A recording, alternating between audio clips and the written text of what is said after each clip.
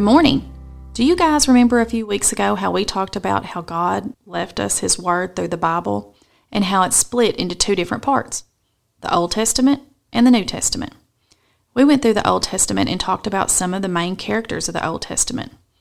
Well, this week we're going to jump into one of my favorite New Testament books, James. While the Old Testament is filled with stories of people God used to fulfill His plan to lead up to Jesus' coming, the New Testament is a great tool for us to use to figure out how God wants us to live our day-to-day lives for Him now. God used wise men to write books in the New Testament for us to read and learn from that are still very useful to us today. The cool thing about the Bible is that even though Jesus didn't physically write it, He inspired all of it, and words inspired by God never become irrelevant. They always matter. And the book of James is a great example of God-inspired words that are still so useful to us today.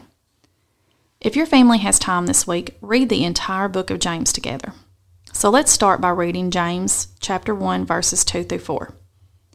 Consider it pure joy, my brothers and sisters, whenever you face trials of many kinds, because you know that the testing of your faith produces perseverance. Let perseverance finish its work so that you may be mature and complete, not lacking anything. Do you guys know what the word trial means in that first verse we just read? In this sentence, the word trial basically means to be going through a hard or difficult time. So this verse is saying that we should consider it a good thing when we are going through hard times. Now wait a minute. Did we read that right? Why would the Bible tell us to think it is a good thing to go through a hard time? Well, to get that answer, you need to finish out those verses and see what comes next. The next verses tell us that going through hard times basically make us stronger. It says the hard times test our faith and create perseverance. Perseverance means being able to keep on going when times get tough.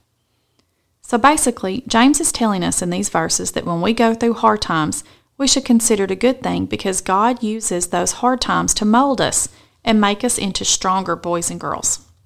But one thing we can never forget is that when those hard times come, we have to turn to God and depend on Him. Perseverance through the hard times can only be done if we let God help us through them. Parents, can you tell your kids a time when you went through something difficult, but with God's help, you got through it and were a stronger person because of it? Kids, what are some ways you can turn to God for help when you're going through a difficult time?